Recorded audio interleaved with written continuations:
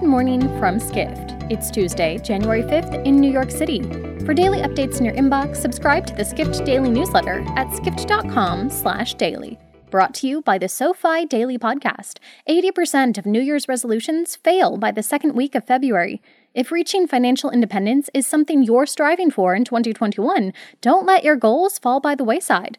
Listen to the SoFi Daily Podcast every weekday to keep informed and keep your financial resolutions. Search for SoFi wherever you get your podcasts. And now, here's what you need to know about the business of travel today. Travelers to the U.S. may soon not face blanket arrival restrictions if the country adopts a new COVID-19 testing regime recommended by public health experts, writes airline reporter Edward Russell.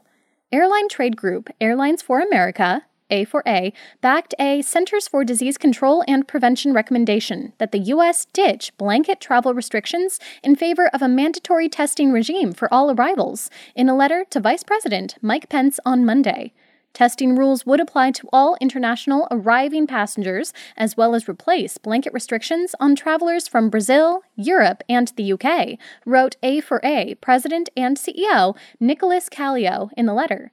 He called such a regime a more effective way of controlling the spread of the coronavirus. In addition, the industry recommended a 14-day implementation timeline in order to notify flyers and train staff on the new requirements.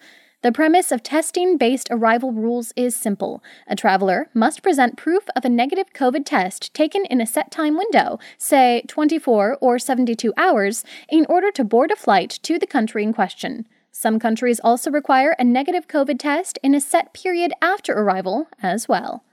Next, Sonesta International Hotel Corporation's plan to acquire the parent company of Red Lion Hotels was a long time coming, according to the CEO of the smaller, until recently, Boston-based hotel company. Sonesta CEO Carlos Flores remained bullish on growth opportunities for the hotel company as the pandemic wore on for months. After scooping up a roughly 200 hotel portfolio from Marriott and IHG in the latter half of last year due to respective defaults with Landlord Service Properties Trust, Sonesta wasn't done plotting out a growth trajectory. The $90 million deal to acquire RLH Corporation, announced just before the end of the year, puts Sonesta on track to have roughly 1,200 hotels under its various brand flags later in 2021, but it also opens up more franchising opportunities. Red Lion has been in our sights for many years. They're not the only ones, but they've been on our radar for a while, Sonesta CEO Carlos Flores told hospitality reporter Cameron Sperance. Finally, after spending most of 2020 disinfecting, scrubbing, and cleaning, hotels are now being urged to show their security credentials are just as spotless.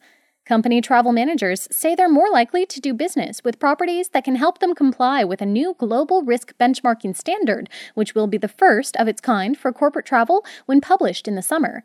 It also stands to help them fend off potential litigation. The standard is being developed by the International Organization for Standardization, a worldwide federation of 82 national standards bodies. The upcoming release comes as the hospitality industry is warned that it is suffering from COVID myopia, where all other threats are given less priority in favor of COVID-19, according to International SOS.